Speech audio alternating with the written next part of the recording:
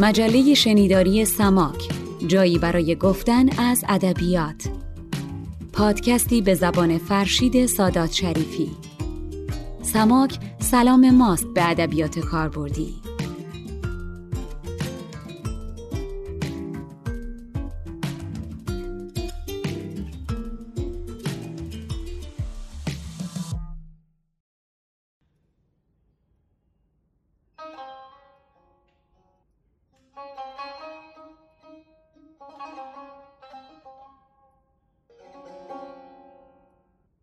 بزرگا جاودان مردا، هوشیواری و دانایی، نه دیروزی که امروزی، نه امروزی که فردایی.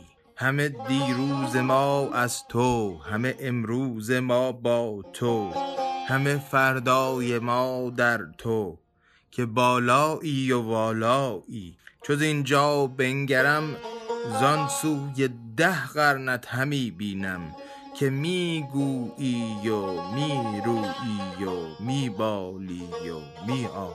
بگردد شاعران انبوه و هر یک قله‌ای بشکوه، تو اما در میان گویی دماوندی که تنهایی.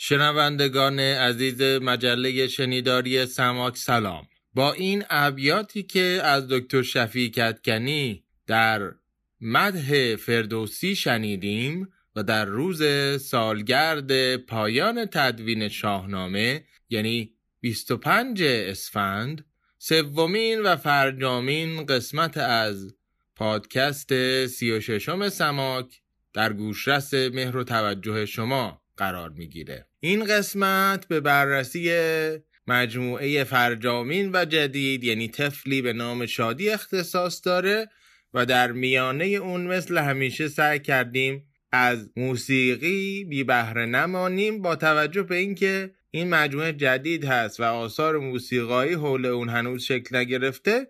در این قسمت البته صدای خود استاد همراه ماست و زینت بخش میان پرده ها. عشق یک واژه نیست، یک معنا، نردبانی به عالم بالا. مرگ با زندگی گره چون خود، عشق در عمر آینه پیداست. هنر مردن است آیات عشق که چنین جاودانه و زیبا. مردن و باززیستن در مرگ راستی را که حالتی والا. واژه‌ای مبهم است و بی معنی، لیک تنها تجلی معناست. عشق آغاز می شود با تن، به کجا می رسد خدا دانا.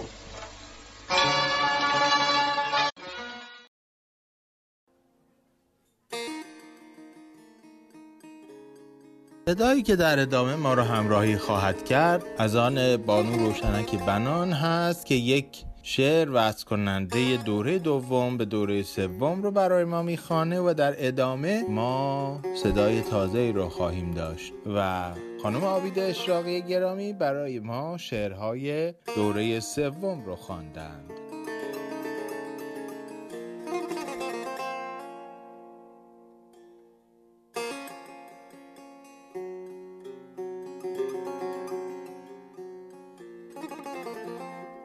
چرخ چاه. آویخته به زمزمه چرخ و ریسمان، از ژرف چاه سطل به بالاست در سفر. تا می رسد به روشنی روز و آفتاب، بارونه می شود به بن چاه سرد و تر. تاریخ سطل تجربه‌ای تلخ و تیره است. تا آستان روشنی روز آمدن، پیمودن آن مسافت دشوار با امید، وانگه دوباره در دل ظلمت رها شدن.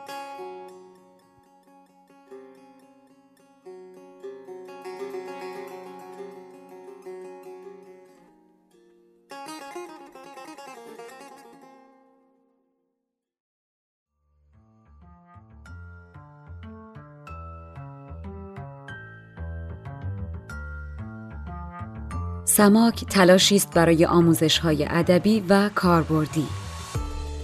گر بجویم پر نمانم زیر خاک، بر امید رفتن راه سماک. گروه علمی آموزشی سماک را از طریق وبسایت Samaak.ca دنبال کنید. سماک SAMAAK.ca.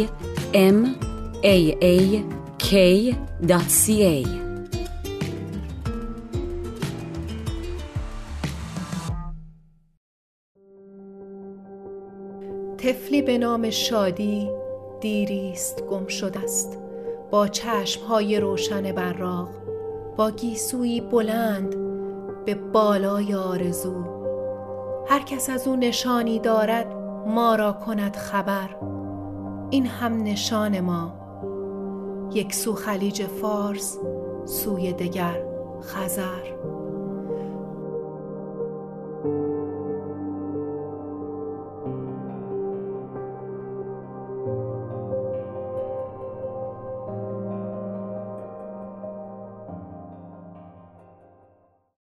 دوستان، بر اساس این سیری که گفتیم و تا اینجا آمدیم، چی میبینیم در این شعر از سیر و سیرورت و سبک دکتر شفیعی کدکنی؟ یا کلا چی به نظرتون میاد از این شعر؟ این شعری که خیلی هم معروف شد. اصلا که نکته‌های اساسی که من در این شعر میبینم، یکیش طفله، یعنی عنصرهای اساسی. دوم شادی و سوم نبودن شادی رو به طفل تشبیه میکنه جناب شفیعی کدکنی، برای اینکه گویا میخواستند مردم یه شادی رو تجربه کنن و تجربه کردن، اما در زمان کودکیش اون شادی رو از دست دادن و گم شد براشون. و خب در ادامه شاعر دنبال نشانی میگرده، کسی هست این در واقع استمداد از رسانه‌های اجتماعی به صورتی که یا در زمانی که واقعاً یک کسی گم میشه کمک میخوان، آیا دوره رستگاری میبینید یا نه؟ به ما نشانیشو بدید. بعد ببینید بازی کردن خیلی با تسلط، یعنی انگار که واژه ها مثل موم در دست این شاعر هست. طفلی به نام شادی، هم به خود شادی برمیگرده و همین که شادی واقعا اسم زیبای دختران هست در زبان فارسی. هرچه ما اسم زیبا داریم اسم خانم هاست، اسم دختر هاست، یکیش هم شادیه. طفلی به نام شادی دیریست گم شده است، با چشمهای روشن براق، با گیسوی بلند. نمیگه به بلندای آرزو، میگه به بالای آرزو. همون جوری که دیر رو به کار میبره، بالا رو هم به کار میبره. این واژه های کهن یه جوری کنار واژه های ساده امروزی نشونده که ما اصلا احساس نمیکنیم این ناهمواره. واژه ها دارن در زمان سفر میکنن، یکیش خیلی واژه قدیمی است، یکیش خیلی واژه جدیده. این یکی از هنرهای شفیعی کدکنی. و بعد اون سه نقطه‌ای که بعد از آرزو هست، اون ناتمام بودن و اون ممتد بودن و ای که همینجوری ادامه داره به صورت ناتمام، این آرزوی دست نایافتنی. هر کس از او نشانی دارد ما را کند خبر، این هم نشان ما. یک سو خلیج فارس، سوی دگر خزر. یعنی بین این دوتا دریا انگار شادی کلا گم شده و این گمشدگی شادی مبتلا به تمام ماست. و بعد حالا نماد پردازی گیسو رو هم شما در نظر بگیرید. اون سیاهیش که معمولا گیسوی ایرانیان سیاه هست، و بعد بازی که شاعران رو گذشته ما با سیاه بودن این گیسو و سیاه بودن آرزو کردن که میگه آرزوی من یا بخت من مثل گیسوی تو سیاه هست. تمام این تصاویر رو میخواد توی ذهن بیاره بدون که لزوما لازم باشه ما یکیشو حذف کنیم و یکیش رو اضافه بکنیم، همه این تصاویر همزمان تو ذهن میاد. یعنی از یه دختر کوچولویی که گیسوهاش خیلی بلنده، ممکنه حتی به اندازه قدش باشه یا از کمرش هم بلندتر باشه و این نمادی از آرزوی بلند دست نایافته گمشده ما باشه، تا اونی که ممکنه گیسوش کوتاه باشه، تا همه اشکال دیگه. هر چی که به ذهن شما میاد اینا قابلیت تصویری شعره که همه اینا رو داره در ذهن ما احضار میکنه، گرچه که خودش گفته گیسوش بلنده. حالا به چه بلندیه؟ به بلندی آرزوهای ما که ما مدت زیادیه فقط آرزو میکنیم ولی به آرزومون نمیرسیم. پس این به بالای آرزو ناکامی طولانی هم یه جوری در ذهن تداعی میکنه که انگار مدت‌های مدیدی است که ما فقط آرزو میکردیم، حالا همون آرزو رو هم گم کردیم. قبلا به آرزو نمیرسیدیم ولی این طفل آرزومندی و شادی بودش، حالا همون هم گم شده. خب خیلی هم تلخه دیگه.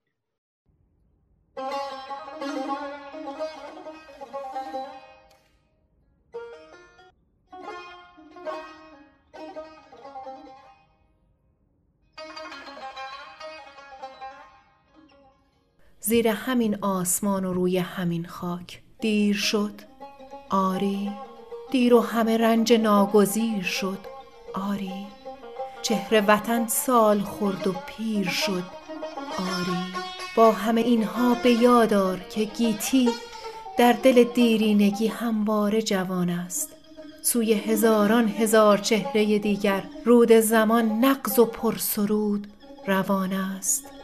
باش که بینی ساختند این جوانه های برومند پایگه آرزو سرای وطن را، پنجره‌اش از غبار وسوسه ها پاک، زیر همین آسمان و روی همین خاک.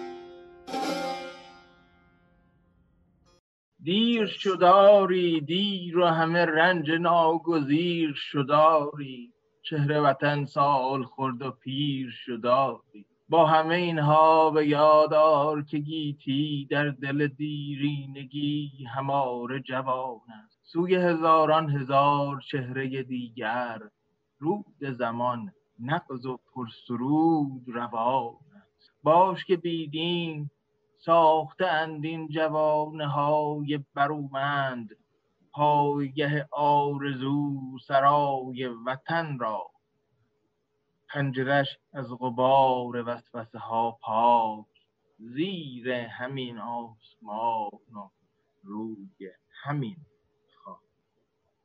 اونچه که من به نظرم میرسه این است که ایشون ضمن این که اول یک تصویر تاریک خاکستری از روزگارش، از جامعه، از همه چیز نشون میده و متاسف هست که برای هر کاری دیر شده، اما در دل دیرینگی هماره جوان است.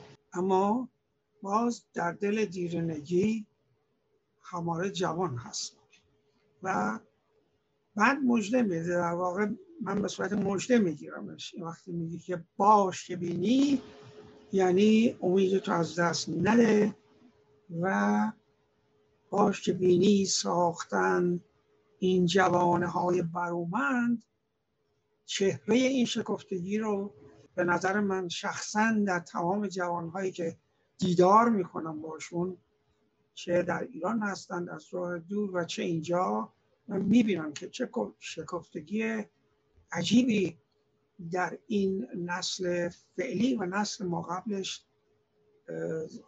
حضور داره و ظاهر شده است و خب پنجره‌اش از غبار وسوسه ها پاک، زیر همین آسمان و روی همین خاک.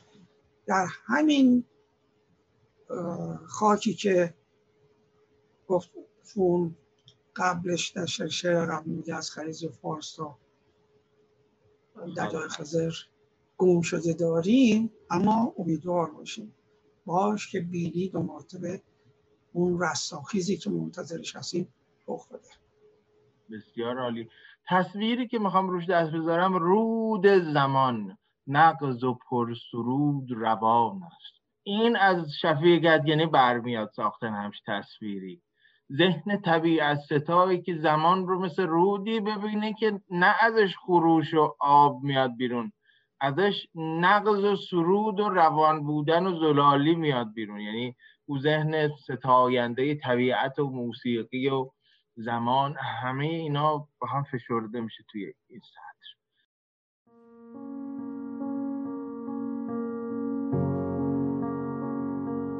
اون چی که برای فرد مهم است روحی است و اون چی که برای جوامع بشری مهم است روحیه اجتماعی است.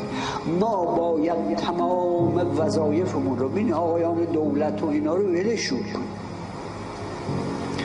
ما باید متفکرانی داشته باشیم و جامعه ما اجازه ظهور متفکرانی بده که بتوانند این دوز روحیه بانشات رو در جامعه بالا ببرند. اگر ما بتوانیم یک روحیه اجتماعی بانشاتی بیافرینیم و این از این کتاب‌های مدرسه شروع میشه.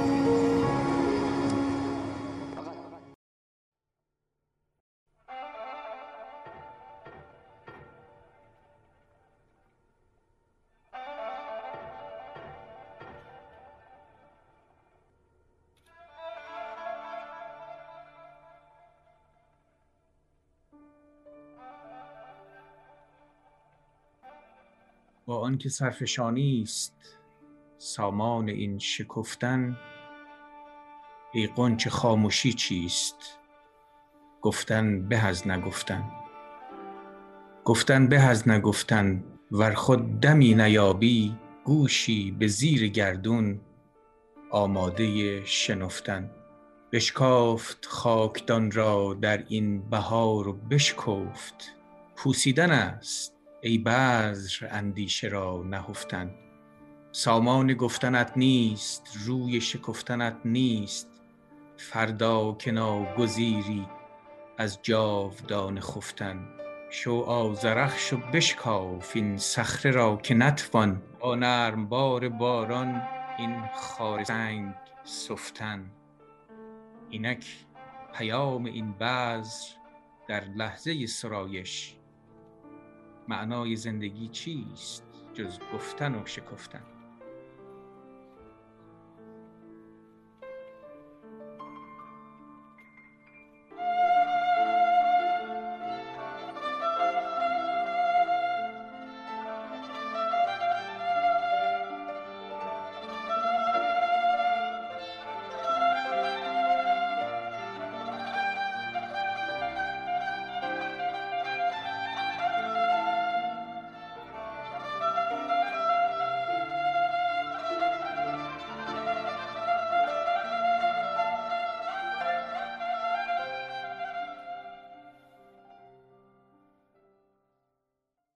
بله، تشویق میکنه به شکستن سکوت و آشکار کردن همه گنج ها به زیبایی. اونجایی که از غنچه میگه که چرا خاموشی پیشه میکنه، بعد اونجایی که میگه بذر اگر که بمانه و نشکفه میپوسه، و اون تهش هم که معنای زندگی رو چیزی جز همین گفتنها و شنفتنها نمیدونه. و این شو آذرخش و بشکاف این صخره را که نتوان، با نرم بار باران این خار سنگ سفتن.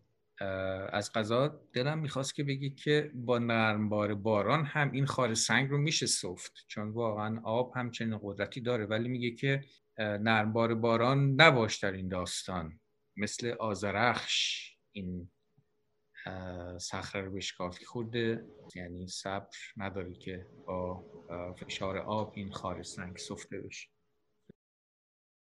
با آنکه سرفشانی است، یعنی از دست دادن سر، سامان این شکفتن، سر و سامان و نهایت این شکفتن به سر از دست دادن در این آسمان روی همین خاک. ای غنچه خاموشی چیست؟ گفتن به از نگفتن. خیلی شعر شاملو رو به یاد من میاره که اون شعر نازلی که بودن به از نبود شدن خاصه در بهار. گفتن به از نگفتن ور، یعنی حتی اگر خود دمی نیابی گوشی به زیر گردون آماده شنفتن. بگو حرفت رو بزن حتی اگه گوشی الان آماده نیست بعدن خواهد شنید. بشکاف خاکدان را در این بهار رو بشکفت کی؟ بذرای دیگه. تو هم مثل اونا بذری، همین کاری که اونا کردن بکن. پوسیدن است ای بذر اندیشه را نهفتن. سامان گفتنت نیست روی شکفتنت نیست. فردا که ناگزیری از جاودان نخفتن. تا وقتی زنده هستیم باید بگیم، چون بعدش دیگه فرصتی نیست. شو آذرخش و بشکاف این صخره را که نتوان با نر بار باران این خار سنگ سفتن. تفسیر این رو میذارم به عهده خودتون که بارها از تصویر آذرخش صحبت میکنه و در حقیقت این آذرخش براش یک جوری روشنگری است که معترضم هست دیگه. اینک پیام این بذر، شاید همین بذریه که باش صحبت کرده از اول تا آخر شعر تونسته روی این بذر تأثیر بذاره. این بذر متحول شده در لحظه سرایش. نمیگه در لحظه شکفتن، میگه در لحظه سرایش. سرایش رو با شکفتن طبیعت یکی میگیره. معنای زندگی چیست جز گفتن و شکفتن؟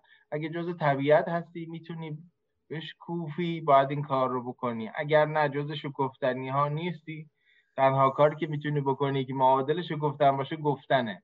پس مهمترین کاری که آدمی میتونه بکنه شکستن سکوت و گفتنی ها. من فکر کنم این بعض اشاره به خودش میکنه آقای میتونه به خودش هم باشه، کاملا درست میفرمایید که رسیده به این که واقعا معنی زندگی چی همین گفتن و بشکاف و درست. یه نکته هم در مورد آذرخش، ببخشید یه نکته هم در مورد آذرخش دارم. این صحبت از این است که اون اتفاقی که باید بیفته باید یک دفعه بیفته، نمیشه نرمک بریم جلو. اون نرمواریدن باران رو اونجا گفت اثر نداره، بنابراین این هم باید به صورت آذرخش کار کرد. یعنی آذرخش یه لحظه چند ثانیه میزنه و قطع میشه و کار خودش رو میکنه. پشت سرش رعد و برق است و پشت سرش بارش فراوان و یا بادهای شدید. این اتفاقی هم که باید بیفته باید مانند آذرخش سریع لحظه‌ای اتفاق بیفته. خیلی نکته جالبی بود، من دقت نکرده بودم. خیلی ممنون. یه لایه دیگری بود از شعر.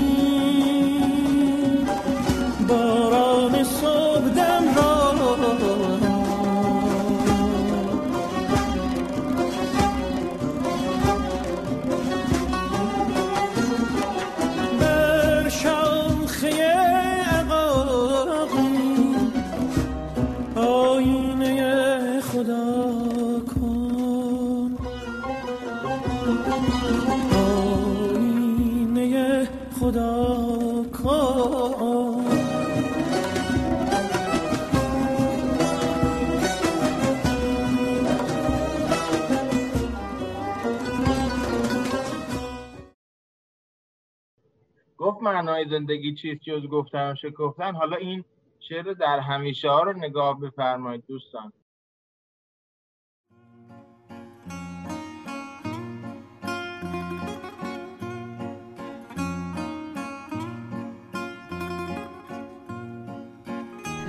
در همیشه ها مثل پرنده‌ای که سحرگاه در بهار از شاخه‌ای به شاخه دیگر پرواز می کند به پیامی و باوری، آن شعر نیز از لب یک نسل پرواز می کند به لب نسل دیگری.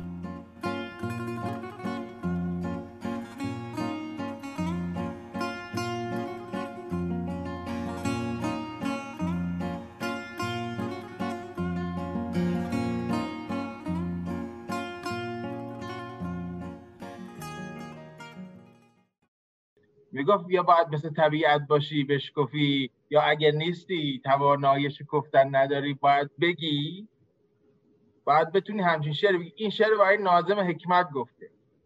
میگه شعرهای کسی مثل ناظم حکمت که یک مبارز واقعی بود، ضمناً بر اساس فرهنگ بومی خودش هم شعر میگفت و جهانی شد.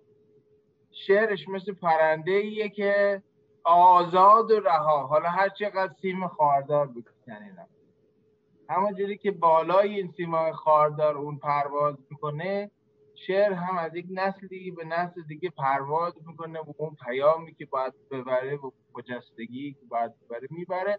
در نتیجه این شعر که در همیشه ها، نه یه دونه همیشه هایی که همینجور تداوم دارن پشتن ها، شعر و کلام است که جاری است و روان.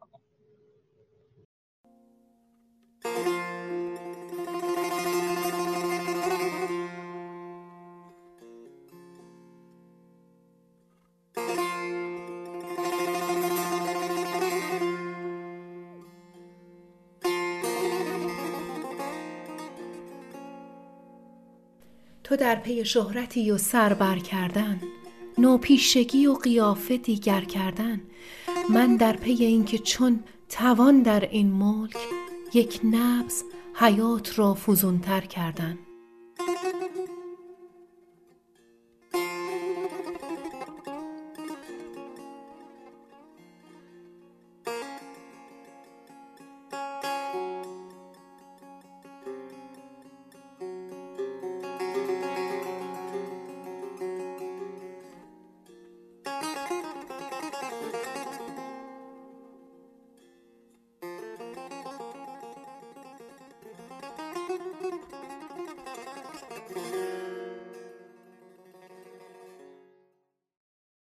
من فقط یک نکته زبانشناختی بگم از دکتر شفیعی کدکنی که استاد تراز اول ادبیات برمیاد. ملک یعنی شیوه اداره مملکت، یعنی پادشاهی. میگه من موندم، من دارم فکر میکنم با این شیوهی که اینا دارن این مملکت رو اداره میکنن، تنها کاری که ما میتونیم بکنیم لحظه لحظه، نه روز به روز، نه سال به سال، اگه یه نبضم بتونیم به حیاتی که اینا دارن قطع میکنن اضافه بکنیم، خیلی راه رفتیم. خب خیلی شعر انتقادی تندیه ولی خیلی هم غیر مستقیم گفته. اون کسی که معنای ملک رو بدونه که معنای پادشاهی و اداره و شیوه مملکت داریه، ممکنه مثلا این عمق رو بتونه متوجه بشه.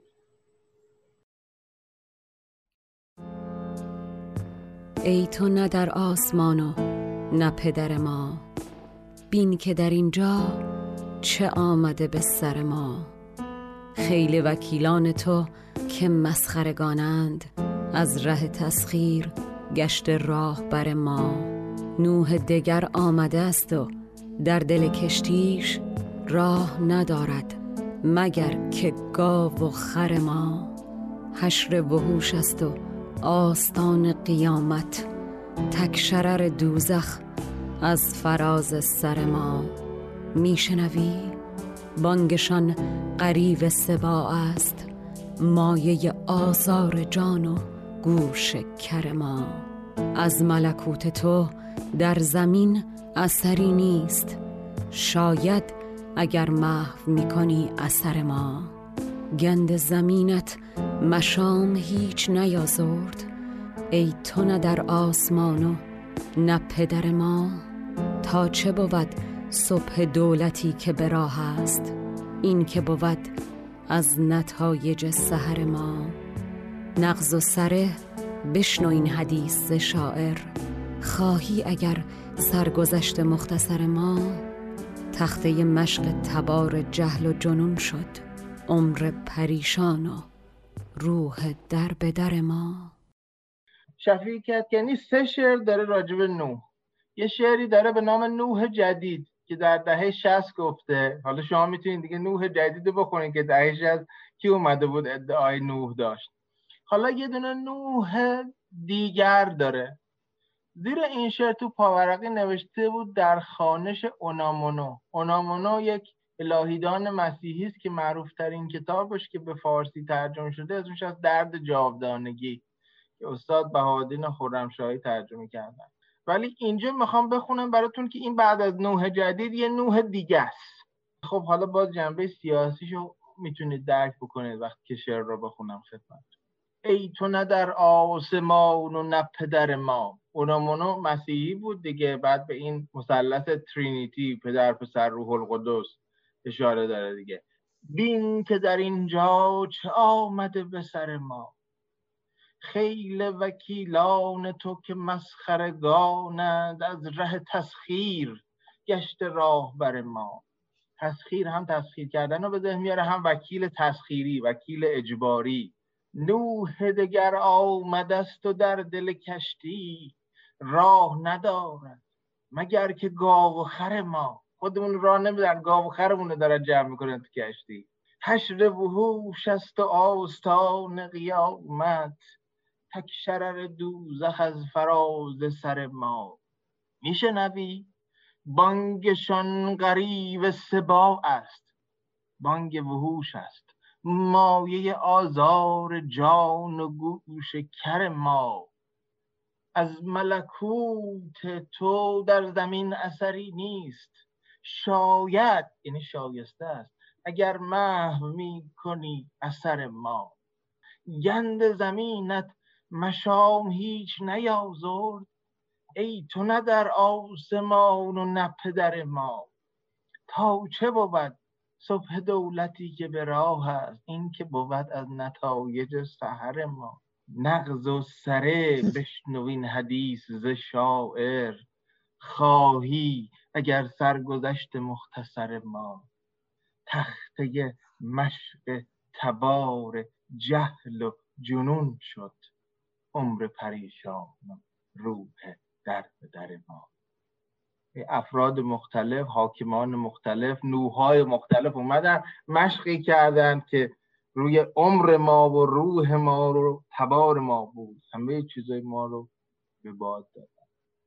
از این روشن‌تر نمیشه گفت. این همون بذریست که میخواد بشکفه، نباید بمونه که پوسیده بشه. یک نکته فقط بگم راجع به بیت سوم از پایین، تا چه بود صبح دولتی که به راه. این ضرب مثل خیلی معروفی است که از انوری است، میگه باش تا صبح دولتش بدمد که این هنوز از نتایج سحر است. که باز دکتر شفیعی کدکنی دانشگاهی اکادمیک تراز اول میتونه به موقع اینا رو احضار بکنه و اینا استفاده بکنه. اون مصرع اولش، مصرع نخستش نشون بده که باز داره خطاب به همون خدا و پروردگار یا هر چی که اسمش هست داره میگه. در این حال میگه نه در آسمانی و نه پدر ما هستی، چون اینجور تعبیر میشه ازش. و خب شاید مثل من ایشونم باورش این است که اگر به هر حال چیزی به نام خدا هست، اون خدایی نیست که در آسمان و در ادیان ازش صحبت میشه. هستی، کل هستی مورد نظرش هست، نه پدر مایی به سبک مسیحی ها و نه در آسمان هستی به سبک مؤمنان دیگر. ببین چه خبر شده و خیلی متاسفیم که گند زمینت رو حس نمی کنی به صورت سوال میگه. و بعد این خیل وکیلان تو که مسخرگانند از ره تسخیر گشت راهبر ما، این وکیلان همون مثلا دکانداران دین هستن دیگه، مذهب مداران هستن، حالا یا به صورت کشیش یا به صورت آخوند یا به صورت نمایندگان دیگر خاخام. اینا وکیلان تو خودشونو معرفی میکنند، یک کم هم نیستن. اینها که وکیلان تو هستن خودشون رو به صورت وکیل تسخیری بر ما گماشتند. و نوح دیگری هم که آمده، ظاهرا نوح یعنی برای نجات آمده. نوح این است که میخواست زندگی موجودها رو نجات بده. نوح رسالتش این بود. حالا نوح دیگری پیدا شده و توی کشتیش فقط گاو و خر داره، آدم ها رو نمیبره، راه نمیده، به کار نمیگیره، به بازی نمیگیره، بهشون اجازه نفس کشیدن نمیده. بنابراین حشر وحوش است و در آستانه قیامت هست، در آستانه رستاخیز. درست. بله، این ایهام وجود داره. یعنی اگه شما از دید یه مسلمان به این نگاه بکنید میتونه به حاکمان باشه.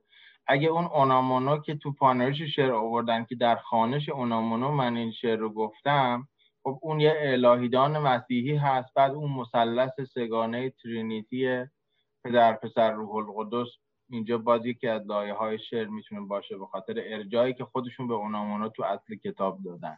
یعنی اون لایه مسیحیش از اینجا میاد. و خب این هنر شاعر است دیگه. خواهش میکنم. در توی این البته من بعضی جاها متاسفانه از دست دادم این صفحه رو.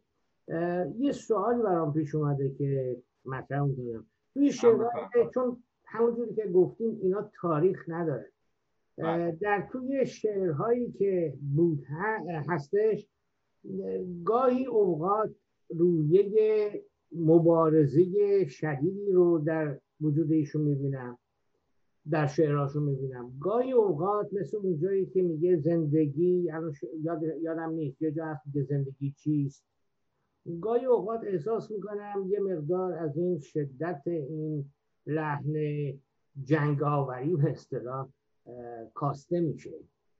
اشتباه میکنم یا اینجوری؟ نه خب بالاخره به قول سعدی میگه که یکی پرسید از آن گم کرده فرزند حضرت یعقوب که ای روشن گوهر پیر خردمند، ز مصرش بوی پیراهن شنیدی چرا در چاه کنعانش ندیدی؟ تو که پیامبر خدا بودی، این کرامت هم داشتی که بفهمی رفته به مصر، چرا همین چاه نزدیک خونتون که افتاده بود نفهمیدی؟ داشتی که مینداخت بهش.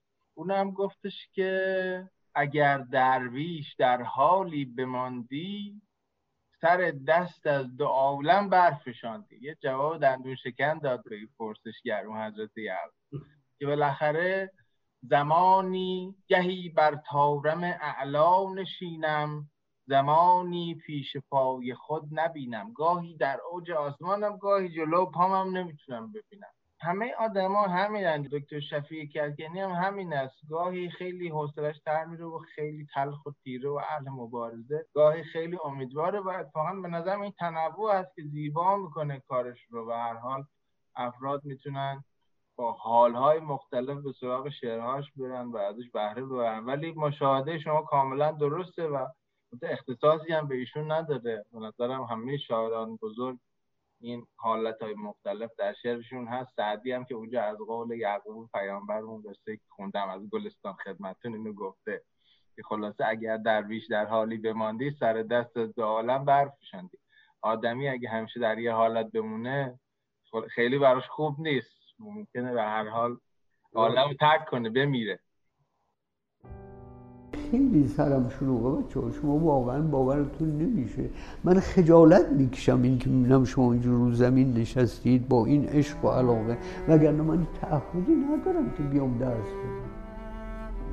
من 50 سال، الان 51 سالی است من تو این دانشگاه درس میدم. 30 سال پیش میباید من بازنشست بشم. 25.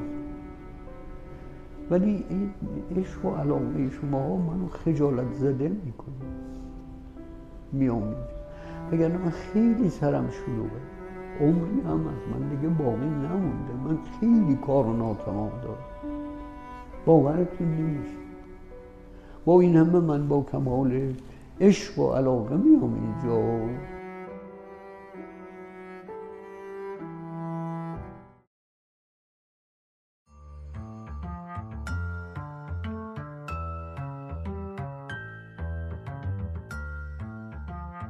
سماک تلاشی است برای آموزش‌های ادبی و کاربردی.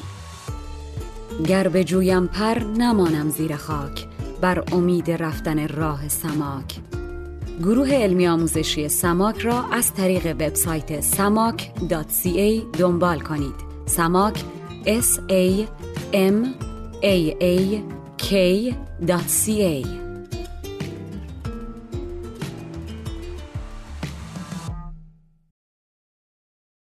خانم و آقایان، آنچه شنیدید سومین و فرجامین بخش از 36مین پادکست سماک بود و امیدوارم سیر ما در جهان غنی و رنگارنگ و متفاوت شفیعی کدکنی مورد توجه شما قرار گرفته باشه.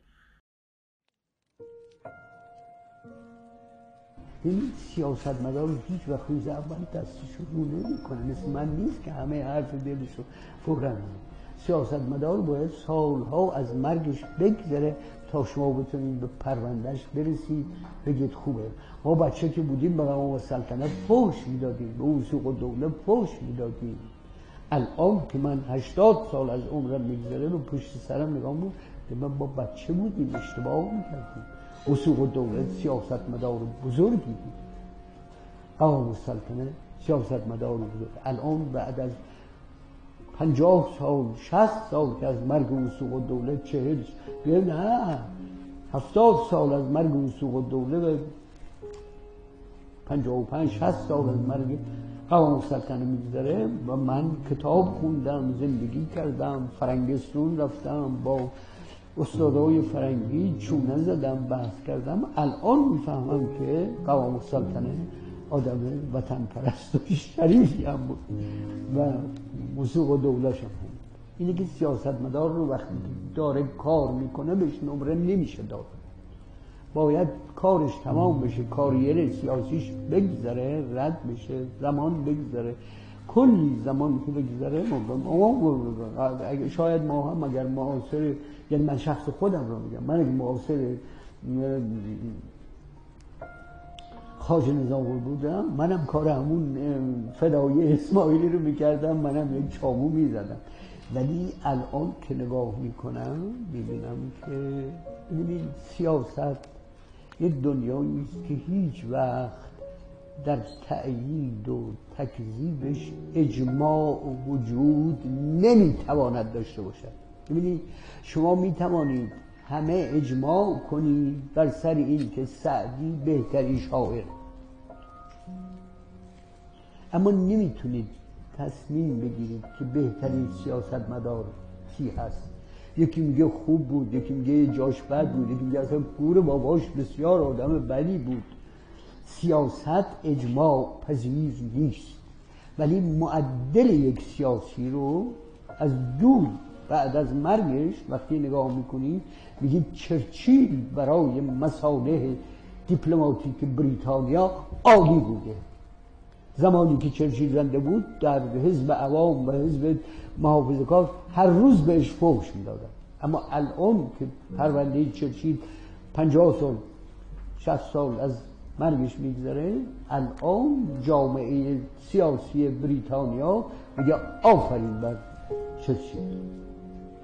برای ما چرچیل بسیار بد، ما فحش خوار مادرم به چرچیل بدیم کرد. بنابراین در سیاست اجماع وجود ندارد. بچه خدا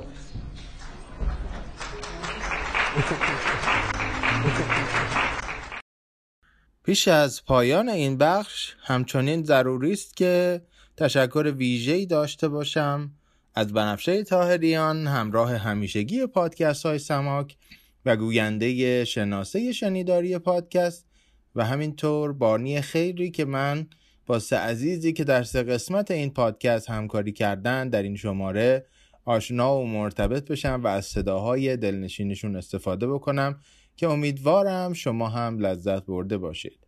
یک بار دیگه از وریا هواری نصب که در بخش اول این سری همراه ما بود و همینطور از روشنک بنان به خاطر همراهی در بخش دوم و همچنین از آوید اشراقی برای همراهی در این بخش سوم و پایانی سپاسگزارم و برای هر 4 عزیز و همینطور برای شما بهترین ها رو آرزو دارم.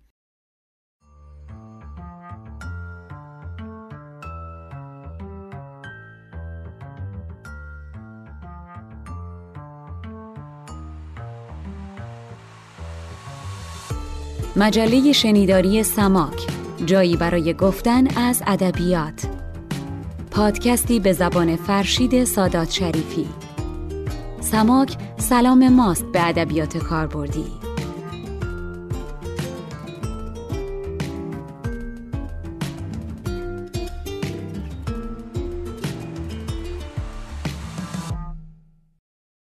از حمایت‌ها و همراهی‌های شما و از اینکه سماک رو به دیگر ادب دوستان هم معرفی می‌کنید بسیار سپاسگزارم و در فرجامین روز امسال 30 اسفند با پادکستی از جنس شعرهای سایه در خدمت شما خواهم بود.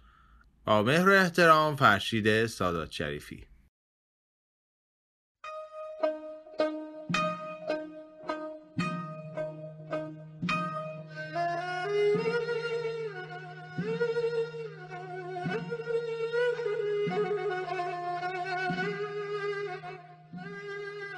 بازگشت.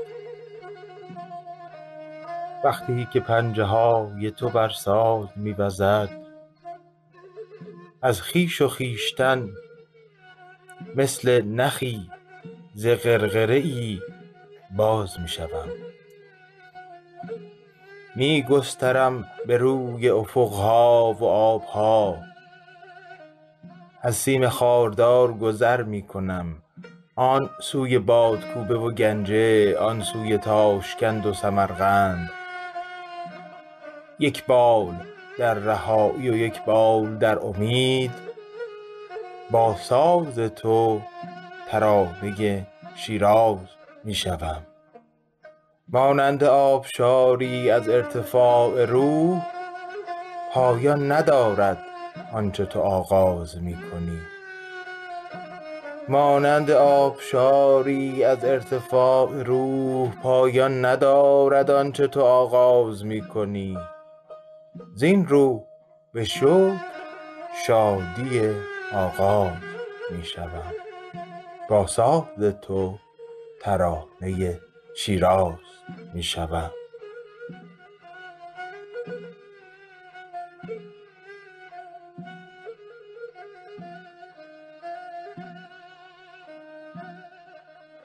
آنچه شنیدید شعر استاد شفیعی کدکنی بود در مجموعه جدید چون طفلی به نام شادی، بر روی پنجه جادویی هابیل علیف، کسی که این شعر بهش تقدیم شده، و قطعه‌ای که بیات شیراز نام داره.